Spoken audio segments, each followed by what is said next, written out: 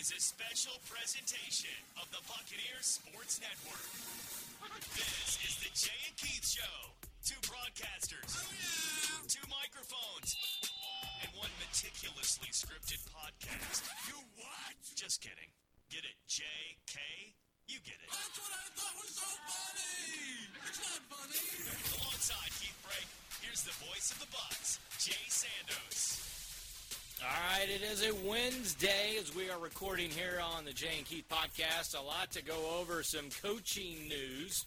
One subtraction, Yes. one addition. And one person who is making the jump of a lifetime. I am, of course, talking about Jay Sandos, who is applying for the Iowa offensive coordinator job, which was posted today on the university's job board.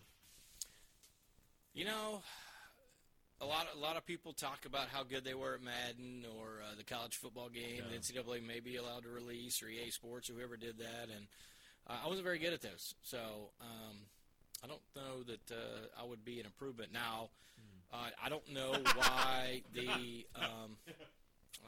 like that. I don't know why you just wouldn't let the special teams coach call offensive plays to get the punt unit where they need to be and get them, prepared. Maybe, that way on third down they get to the particular hash mark of what they want, like you would for a field goal, a game-winning type or something like that. That's what I would do. I'll tell you, I mean, the funniest possible outcome is Tyler Roll, right? Given what's going on in Fargo for that job. Well, it would make sense since what, Matt Enns did or whatever. Matt Enns is now the linebackers coach at Southern Cal, or will be once North Dakota State season concludes. He will finish out the playoffs with them. But that would be the funniest thing. And Roll can do a lot of things that Iowa likes to do, like from an identity standpoint, while also adding a lot more spread concepts, 11 personnel, 12 personnel, gun run stuff, quarterback run game. He got a lot. He can do a lot of stuff. I think he'd be a great fit there. Well, I guess my question is, does he know how to work with a standing tight end? Yes. Okay, and then you could coach at Iowa, because that's still, I believe, the only school in the country that still will occasionally break out the standing tight end. North Dakota State does. Oh, they got a standing tight end too. Look at you. No, I believe North Dakota State will break out the standing tight end every now and then. Yeah, you just a 2-point stance tight end, right? Like he's kind of hunched over a little bit. Yeah, yes, no hands in the dirt. They'll do it. Or turf or whatever it's called. Not in the jumbo bunch set, not off the line, literally beside the tight end on two. Like the H-back, I know if you're off the ball, you're in a 2-point stance. But if you're on the line of scrimmage next to the tackle, that is a standing tight end. I don't think NDSU uses a tight end right on the edge of the offensive line like that. But when you get into 12 personnel or 22 personnel, they will.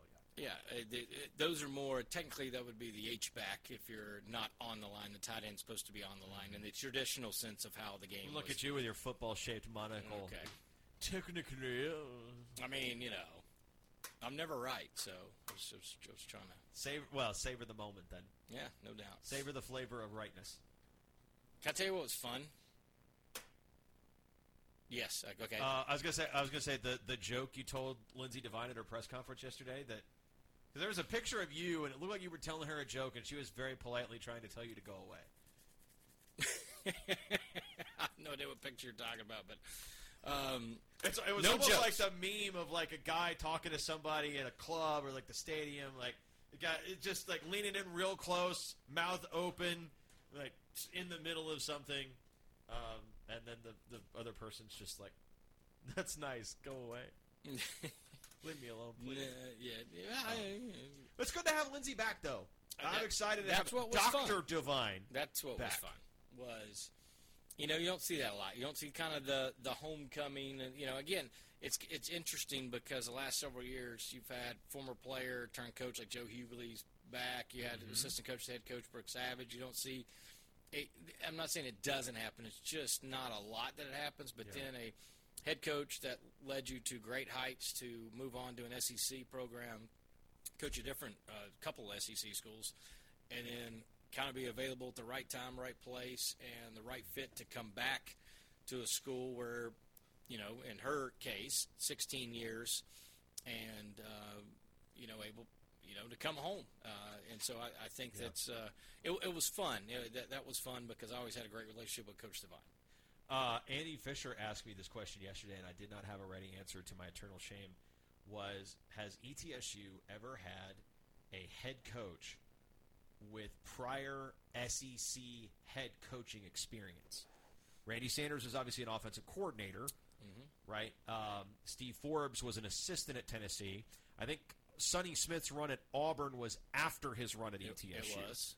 So I don't think so. Can you think of anybody? Not for a long, long time, anyway. Right. And not in the modern era of college athletics. You know, I'd have to go back and technically see what George Watts' title was at Tennessee. Because I don't know if he was head cross-country coach, but not the head of the track and field program. That would be, off the top of my head, that would be the only one that I think could possibly, and I'm not even sure he would, have qualified for what Old Sticks had asked you to figure out. But off the top of my head, no, because that would be the first, to my knowledge. But only George Watts could be the only other one I could think of that could possibly. But again, I think that's a little semantics because he wasn't the head track and field coach overseeing all of that. He might have been the head cross-country coach. He was the head coach of men's cross-country. So, and he is the head coach of men's cross-country here, and he's the director of all the track and fields. So, that would be the only one. But other than that, and again, because that sport just done differently, I don't know if that's the same, but that is a good point. But I'm trying to think where. My point is not to get us too derailed here. The point is that it's rare to have something like that at this level. And Lindsey Devine is someone who has won here extensively before. She's been back in the region since earlier in the year, probably late last winter. She and her husband moved back down here. And she's a grandmother now, so that's a little bit different. But she's got the same energy, the same excitement about being part of this athletic department and working with Dr. Brian Nolan and Dr. Richard Sander again as the president and the AD, who were both in attendance yesterday. This is somebody that it rarely works out like this where you can say, hey, we brought back the winningest head coach in school history who had gone on to a power conference job and now is back here helping us rebuild a program that literally 12 months ago was coming off a regular season SoCon title. So it's not like it necessarily needs to be a complete overhaul. There's talent there. There are some individual players that are going to be very valuable contributors to whatever the future holds for ETSU volleyball. But now somebody in place that you trust, that has an established track record, that has a clear track record of success at this level, and has even gotten at-large bids to the dance at this level, is somebody that I think we're all pretty fired up about. Yeah, I can't wait to work Coach Devine. She actually saw us today, asked us where we're going, what we were doing, and just one of those things. Again, I had a good relationship with Coach Devine, and especially because I started kind of doing the games, I want to say 6 or 7 months before she got the job. And so she's one of the few people, again, that's kind of back around the building when I was kind of the youngster on the block here going around. And like a lot of those, whether it's the late Karen Kemp or, Lindsey Devine and Stephanie Shelton still here. And so a lot of those kind of, I don't want to say mothered me, but there was a lot of that, like the young guy around and, helping me, trying to figure out my way in just athletics, not just, the broadcasting side of which I knew, but how some of the other stuff works and all that. So just excited for her, excited for Carl, her husband. Obviously what Megan did for the program, one of the greatest players, at least top five, if I don't want to get too deep into that either, but, top five player in the history of the school. And what I would just say probably Devine. the best pin hitter that we've ever had. Yeah, I mean, it's it's special to do there. It was a great, and it came on the heels of finding out that we lost a coach that we both liked, who did come back. Now that's different again, right? And he was kind of, to your point, he was here as a GA and then as an assistant coach when I was an undergrad. So and David Lilly was probably the second or third person at latest that expressed excitement when he found out that I was coming back to ETSU myself, because he knew what that program meant to me, and he knew that I was going to, be out there and be invested and be passionate about what he was doing with ETSU men's soccer. And David, late last week, accepted the head coaching position at UAB, which is a program that used to be really, really good. When I was an undergrad, they were ranked, and this past season they did not win a game. So I hate to lose him. I hate that it was in that situation. But I will say this, and I think this speaks to David. I don't like to give away too many details of this, but David did not reach out to UAB. UAB reached out to David, and they wanted David Lilly to be the guy to bring their program back to prominence. And I think that just speaks volumes for what he was able to achieve in a very short amount of time here, and the way that his reputation for doing things the right way, quote-unquote, I hate that phrase, but doing things the right way, the way that leads to success and sustained success in college sports, that reputation spread like wildfire when he came back to ETSU and got the program off the ground, or got the program out of some tumultuous times. There had been a midseason coaching change before he got here. It had been very, very much a struggle. And he got that group of guys bought in and committed, and they could have won 2 regular season titles. Since they only won 1, they won it in unforgettable fashion with Chris McKenna with 3 seconds left against Mercer. And extremely grateful to David and what he allowed us to do with his program. The access he gave us to his program was unmatched, and he always went out of his way to make sure that we had what we needed from him. And just one of the great individuals I've had the pleasure to work with in the recent past, and going to miss him a lot, and definitely going to be tuning in to some UAB games down in Birmingham, seeing what that group is up to. But yeah, because that's the other part of it, right, is you get to know these people and you get invested in their lives and you start following their careers.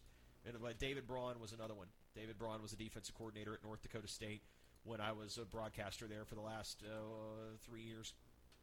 And I spent so much time in his office talking about the way he liked to utilize the safeties and the way he wanted to disguise pressures and all the different things that he would do, the tendencies that you try to build, and just building a rapport with David. He was an unbelievable guy, and was excited for him when he got the D.C. job at Northwestern.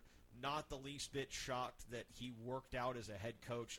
Maybe a little surprised that it happened immediately, because he got thrown into the deep end in an unwinnable situation and was the consensus Big Ten Coach of the Year.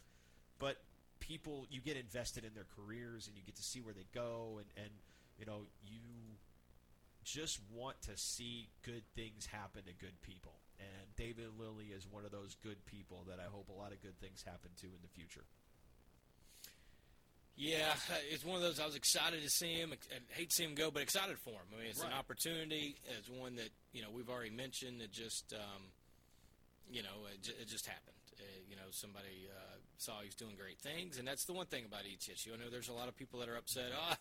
Why would you go do that? I mean, you could stay here and be a legend for 20 years and all that. And that's fine and dandy, but this is a job where certainly, if you want to do certain things, ETSU is limited, and don't fault anybody that wants to stay at ETSU, and as long as they did. We saw Fred Warren do it for 30. We saw, Dave Walker for 50. Mm-hmm. We've seen Stephanie Shelton now 25-plus years going. So, I mean, there's certainly it works, but we've also seen, Les Robinson win and move on. We saw DeChellis win and move on. Steve Forbes win and move on. And, there are plenty of folks that, Scott Calabrese has won and move on. Bo Shawnee coached the number 1 team in the country this year at UCF. So, I mean, there are things that, that's fine. I know people sometimes like, you just, why are we getting it's okay. It's okay. And for Devon, it's good to be back. For David Lilly, we wish him the best. He was always great to deal with on the 3 levels, as you talked about, a GA, a full-time assistant, and then the eventual head coach at ETSU. So that's the coaching changes news. Yes. You want to, before we go, you want to do football before we go into hoops? You want to do hoops? What do you want to do? Should we? Are we watching the portal? Are we watching the portal? Is that? I was just trying to goad you into hitting the button. That's really what I was doing.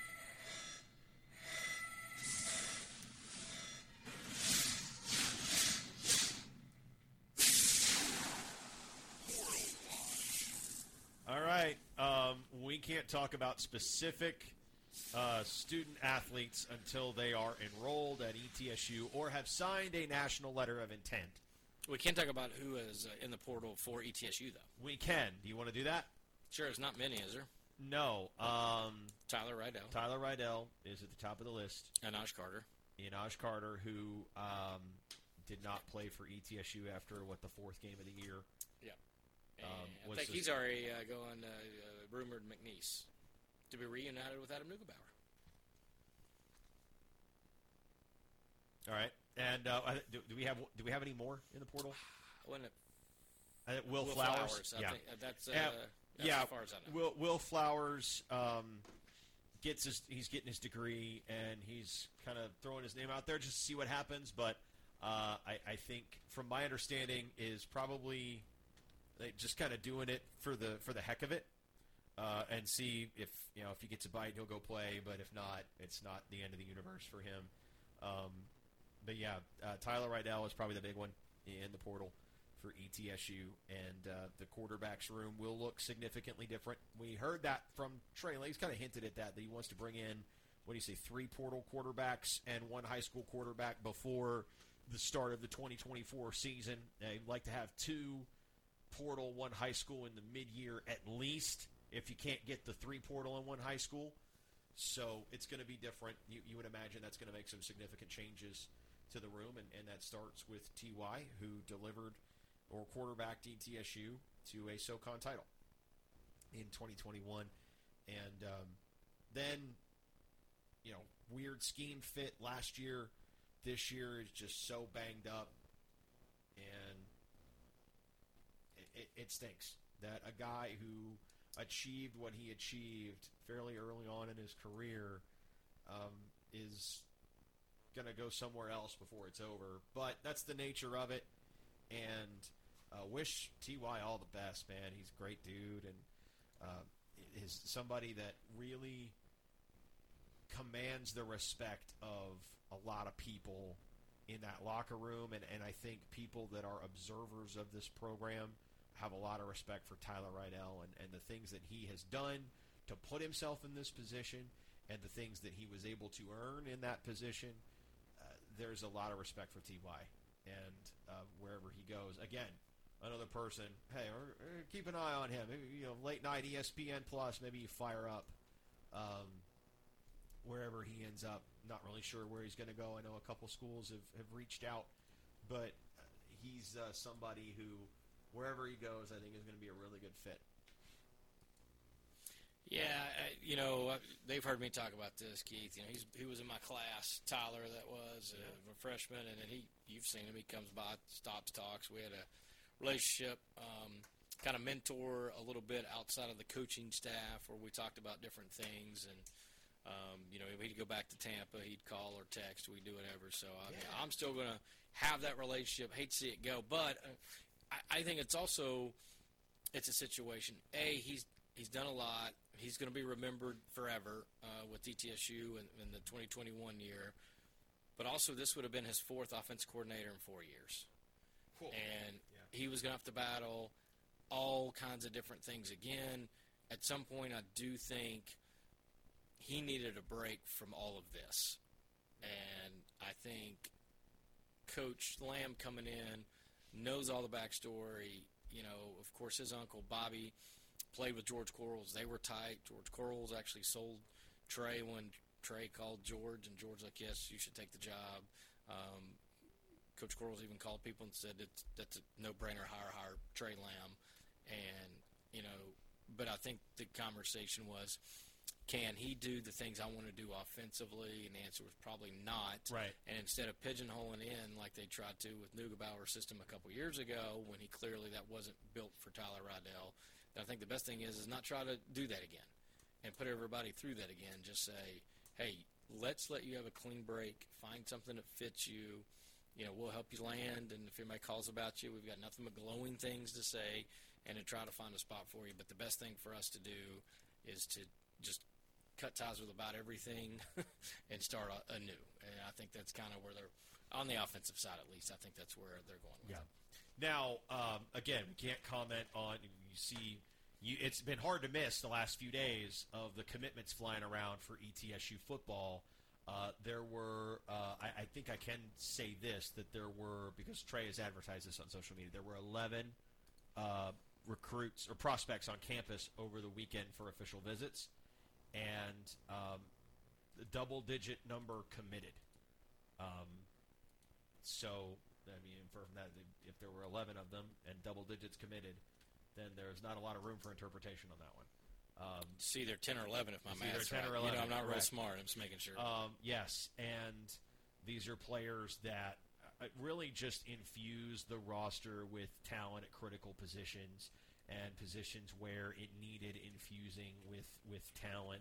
I think you're still going to see some positions that ETSU continues to shop around for a little bit. I would expect offensive line to be an area where they find one or two more. Where you want the right one or two at that position.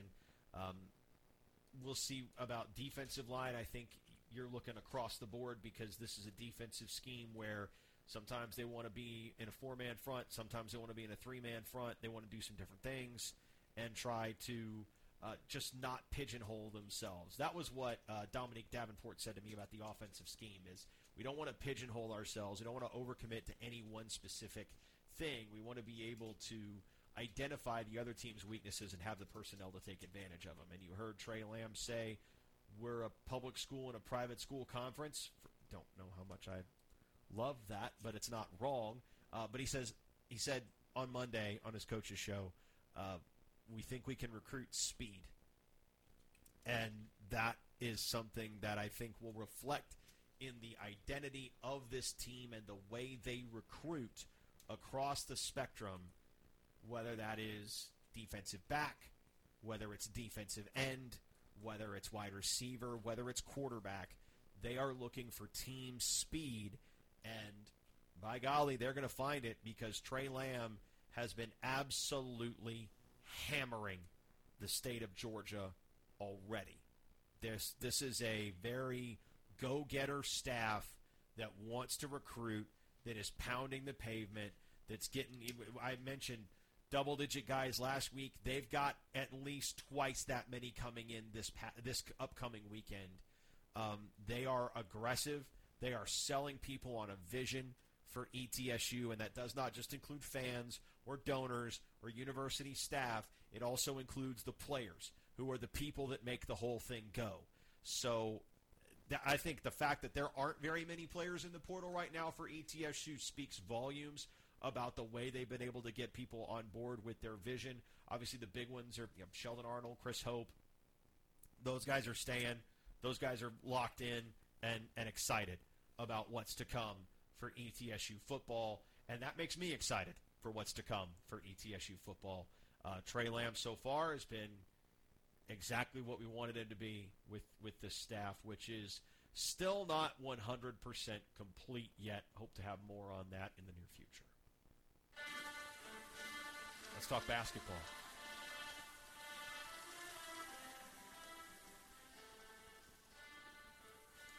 Man.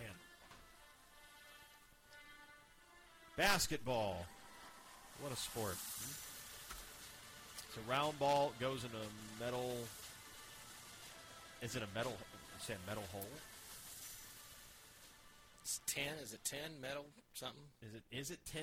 I don't know what it is. It's all. I mean, people say all the way to the 10, but I always feel like 10 would. Well, that was the old bucket when Nate Smith used to hang it up there. Well, that was a peach bucket. That was wood. So yeah. wood. So Men's basketball, second half, again, played great. Struggled a little bit in the first half. Kimari Peterson with one of the more unbelievable stat lines I think you'll ever see. Most impressive, the 0 turnovers, but the 23-8-4-3-3 is incredible because he had 3 blocks too. That's the that's ridiculous. He was great. Karan Boyd hit a massive 3 in the corner there, or no wing, whatever it was, but that was an unbelievable shot. And then the Tyler Rice free throws at the end to seal it. And good to see him play a season-high 14 minutes. ETSU's been looking for some guard play off the bench, and Rice is somebody who seems like he's starting to maybe take a step toward that, which is, which is not even what he did at William and Mary. I mean, he did a lot more than that in the past. So hopeful that that what we've seen from him, really the last couple of games, is a sign of bigger things to come in the second half of the year. Yeah, and you're seeing now a little bit of a pattern. Obviously, ETSU loves to have a flair for the dramatic, but 3 of the last 4 of those coming down to the wire, they've now won with you include Davidson, Jack State now. The last game against Tennessee Tech, the one blemish in there was the Cleveland State deal on the road, where again they had opportunities there. But I think where they've learned, and I think this Coach Savage said it. He was proud of Kimari for he had missed a critical free throw in the Cleveland State game, and the next opportunity to hit a critical free throw. Last 2 games he's been able to hit critical free throws, because I think he missed the free throw Jacksonville State too. So to hit the free throw after a couple opportunities of not hitting free throws late in that situation, see one go in to give the Bucks the 1-point lead.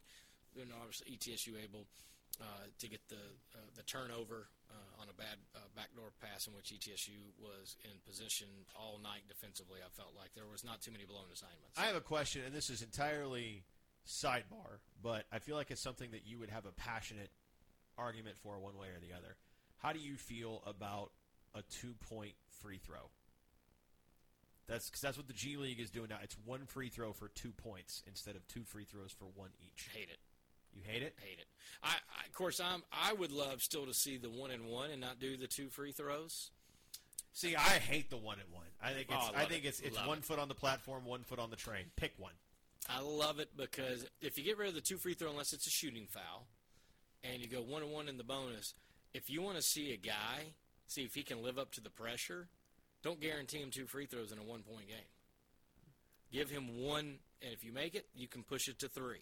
If you miss it, you can lose the game on a layup if you make the first mistake. I mean, I think that especially if it's a 2-point game and you're guaranteed 2, the chances of somebody making 1 out of 2 is really good. Mm-hmm. The chances of them making that front end to ice the game with 4, I bet it goes down. I don't know. I don't have an official stat to prove that. I don't know if anybody else does, but my gut feeling is you would see a lot more exciting finishes if they still went 1-and-1. And I'm all about the exciting finish. I would love to move everything to 1-and-1 and do what the women's game does with the advance. I mean, let's get them up there. Let's get some. Yeah, just get the offenses moving. Yeah, let's this get whole roll the ball up the floor, wait for the clock to start. Just run your offense. I'm with you on that one. I'm definitely with you on that one. Advancing the ball on timeouts. I didn't know where you're going to go with that, but I also want quarters in men's basketball. I do men's too. basketball is the only iteration of that sport on earth. Yes, that does it that way. No international, no FIBA, no pro ball, no high school, no high school in the country. No middle school. Parks and Rec place quarters. I mean, you name it. The adult church league place quarters. I mean, everything. I don't know if they do or not, but every level of organized basketball has quarters everywhere on the planet. Except men's college basketball in the NCAA. And they don't want to do it because it's the media timeouts. But I'm like, just do what you did with the women. Make them just ridiculous. Make the media timeouts a little longer. That's what you did there, too. Add an extra floater in the first half like you do in the second. I mean, you can figure it out. But, yes, quarters, because I do like the resetting of the fouls, too, in the women's game. Yeah. Love that. Yeah, I do. And I don't mind the 2 free throws when it's 5-team fouls like that. Doesn't bother me. My experience, women's games get over faster. Part of that is because of the media timeout, like the one less media timeout in each half. But at the same time, I think the games get over faster because the free throws, I think. There's a better flow to the game. Yeah, when you do it quarters and you do the 5 fouls for the bonus and all that. I think the resetting of the bonus is big. I think obviously the media timeouts are big when it comes to that. Yes, huge. I'm on board with all of that. For men's basketball this week, and we'll talk more maybe on Monday, it's Tusculum. I just saw a picture of Murray Bartow and Kevin Tiggs on Twitter last week, and it made me smile because there's nobody on the planet that smiled more than Kevin Tiggs. Mm-hmm. And we all know I've quoted Kevin Tiggs because for 2 years he named every game. And it was just his thing. He'd walk over and I'd say, "What's the name of the game?" And I mean, he never repeated any. But there was one time which I've used for eternity now. I've used this one too. The get right game. And I asked him, and he was like, "We've had a cuff-tuple games, this, that, and other. We're coming off finals." Did he say we had a cuff-tuple games? Is that what you? Yeah, that's exactly. I mean, that's what you said. He's from Flint. I mean, they talk different. I don't know how it goes. So. But he basically had said, it's been a rough couple of weeks or games or whatever it was, and he said, "I'm just coming off finals. I'm kind of exhausted. This is lower division team. I mean, this is our get right game. I mean, this is how we're going to do it. We're just going to get right." And he went into the explanation of it, and I think this is the perfect Kevin Tiggs get right game with Tusculum, yes. And it'll be fun because there's a couple GAs. Jackson and John are now down there, and they were GAs with Coach Forbes and worked with Coach Savage as well, and so. Getting to see some, student managers that then turned into GAs and then have worked their way up to assistant coaches at a, Division II school, and to get them back, I think is also fun to see, as we talked about in the first kind of opening of seeing the kids kind of grow into roles of coaches and things, and so that'll be fun. But for men's basketball, it'll be the get right. Hopefully, they do what ETSU women did, and we're going to transition. I'll say that in a second, into the women's where they did with Lise McCray, where it took maybe a little bit in the second quarter, and then they took off. I hope ETSU 8-10 minutes in kind of take over, and it's a little bit more of a coast situation. Get some guys rotated in because they're going to have a tough little stretch of quick games soon. Well, I think it's also important at this particular juncture for ETSU to see themselves blow a team out.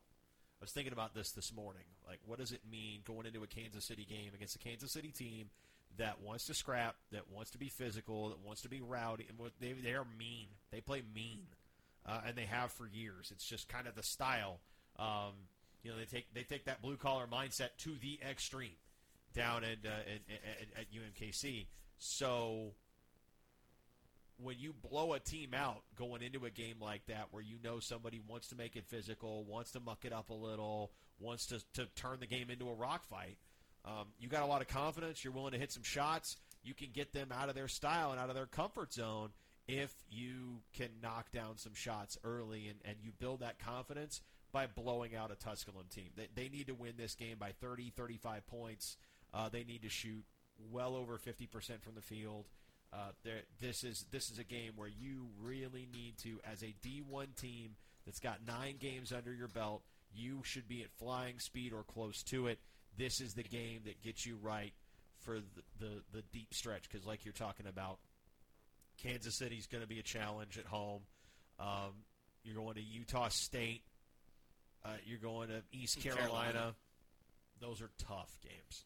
Yeah, those are tough games. Sam, especially go UMKC 20th, fly to Utah, play 2 days later, or 1 day later, I guess, because you fly on 21st, play 22nd, back, home holiday, go back, then quickly you play 29th, East Carolina. So this would be big. The one good thing about the Utah State game is you're not going to have to deal with the student section, because they're going to be on holiday, and there's not going to be 6,000 kids singing "Show Me the Scotsman Who Doesn't Love the Thistle." It's. You're not going to have to deal with that. So you'll have that at least in your back pocket. But that Utah State team's pretty good. I think they're better than people expected them to be. But last year they were ranked. Like that's a program that just continues to click. They've got great tradition. They've got great facilities. They've got great fan support. That sounds familiar, doesn't it? What do they have that we don't have? Oh, yeah, they have a $4 million TV deal. That's really the only difference between ETSU and Utah State, to be honest.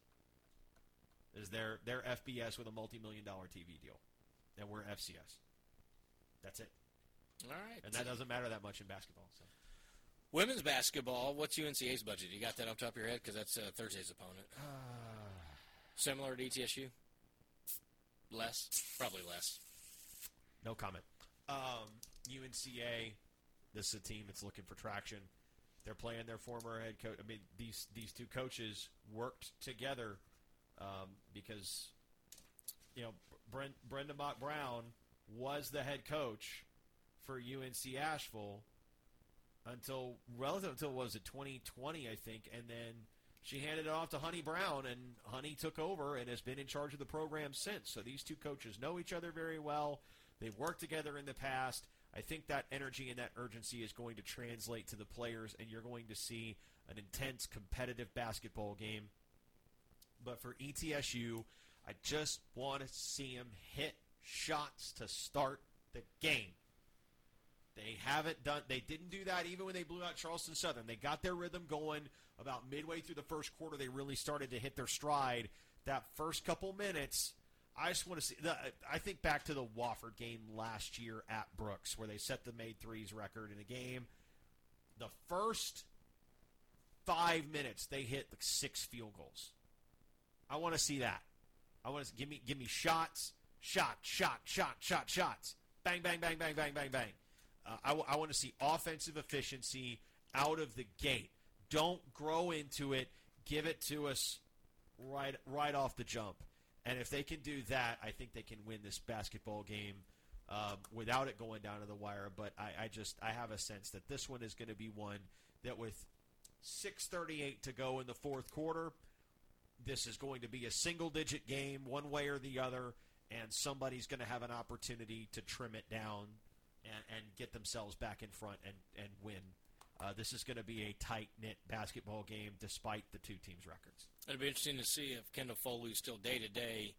If she goes, how healthy is she, number one? If she doesn't go, how does the team kind of carry on, if you will? I know Jalea Cotton's been playing great as of late. She's still growing into that role where Foley's a different type player. Yes, Foley is a different type of point guard. Jalea is a little bit more of just an explosive athlete, whereas Foley will get downhill, but she's a little bit of a better shooter, I think, than Jalea is, and has the ability to contribute a little bit more, a little bit differently from the perimeter. Whereas Jalea can do, she's got that elbow jumper in her game that works.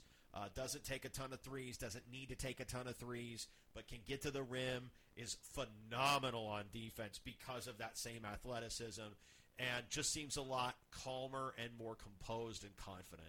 And when you have those things, you have a lot in your back pocket that you can lean on to make yourself a valuable contributor. And I think Jalea, if she gets her second consecutive start, she's going to do just fine. The player I want to talk about, though, I want to highlight for ETSU, and I probably should talk about Jakaya Davis because Jabo, I think, wants to take on a bigger scoring role. She's ready for a bigger offensive role. And it's not just scoring, but it's also, funnel the ball into the post, and the post distributes back out to the perimeter.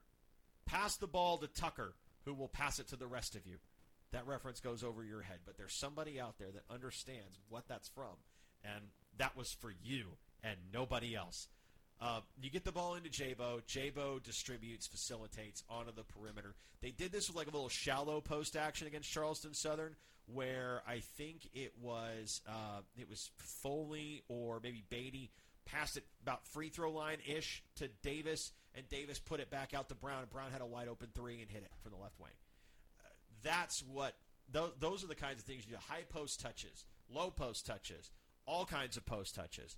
Those are going to be important. But the player that I really want to talk about is Journee McDaniel, because Journee is getting more confident handling the basketball, working off of screens, getting downhill. She is now more of a multi-level scorer. And think about this, and I sent you this stat on Sunday morning, is ETSU was plus 28 against Charleston Southern with Journee McDaniel on the floor.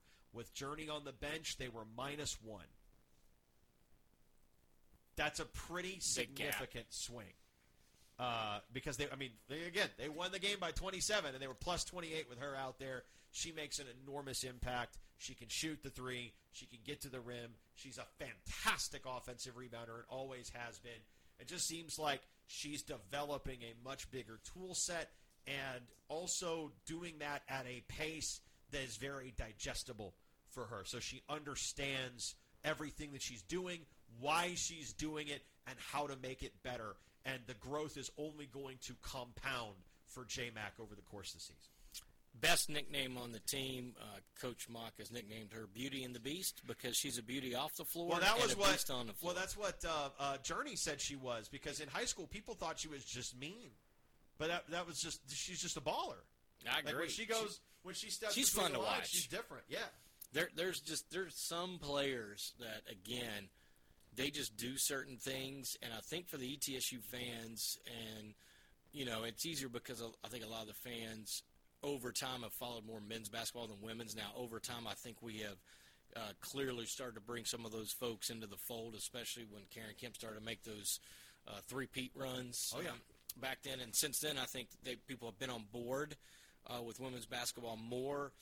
But there's certain women's players that kind of had that, kind of toughness and, could jump and can do some things. And, I go back to Deshaun Blocker. That was one of the first ladies I've ever seen that won, and no offense, but played like a dude.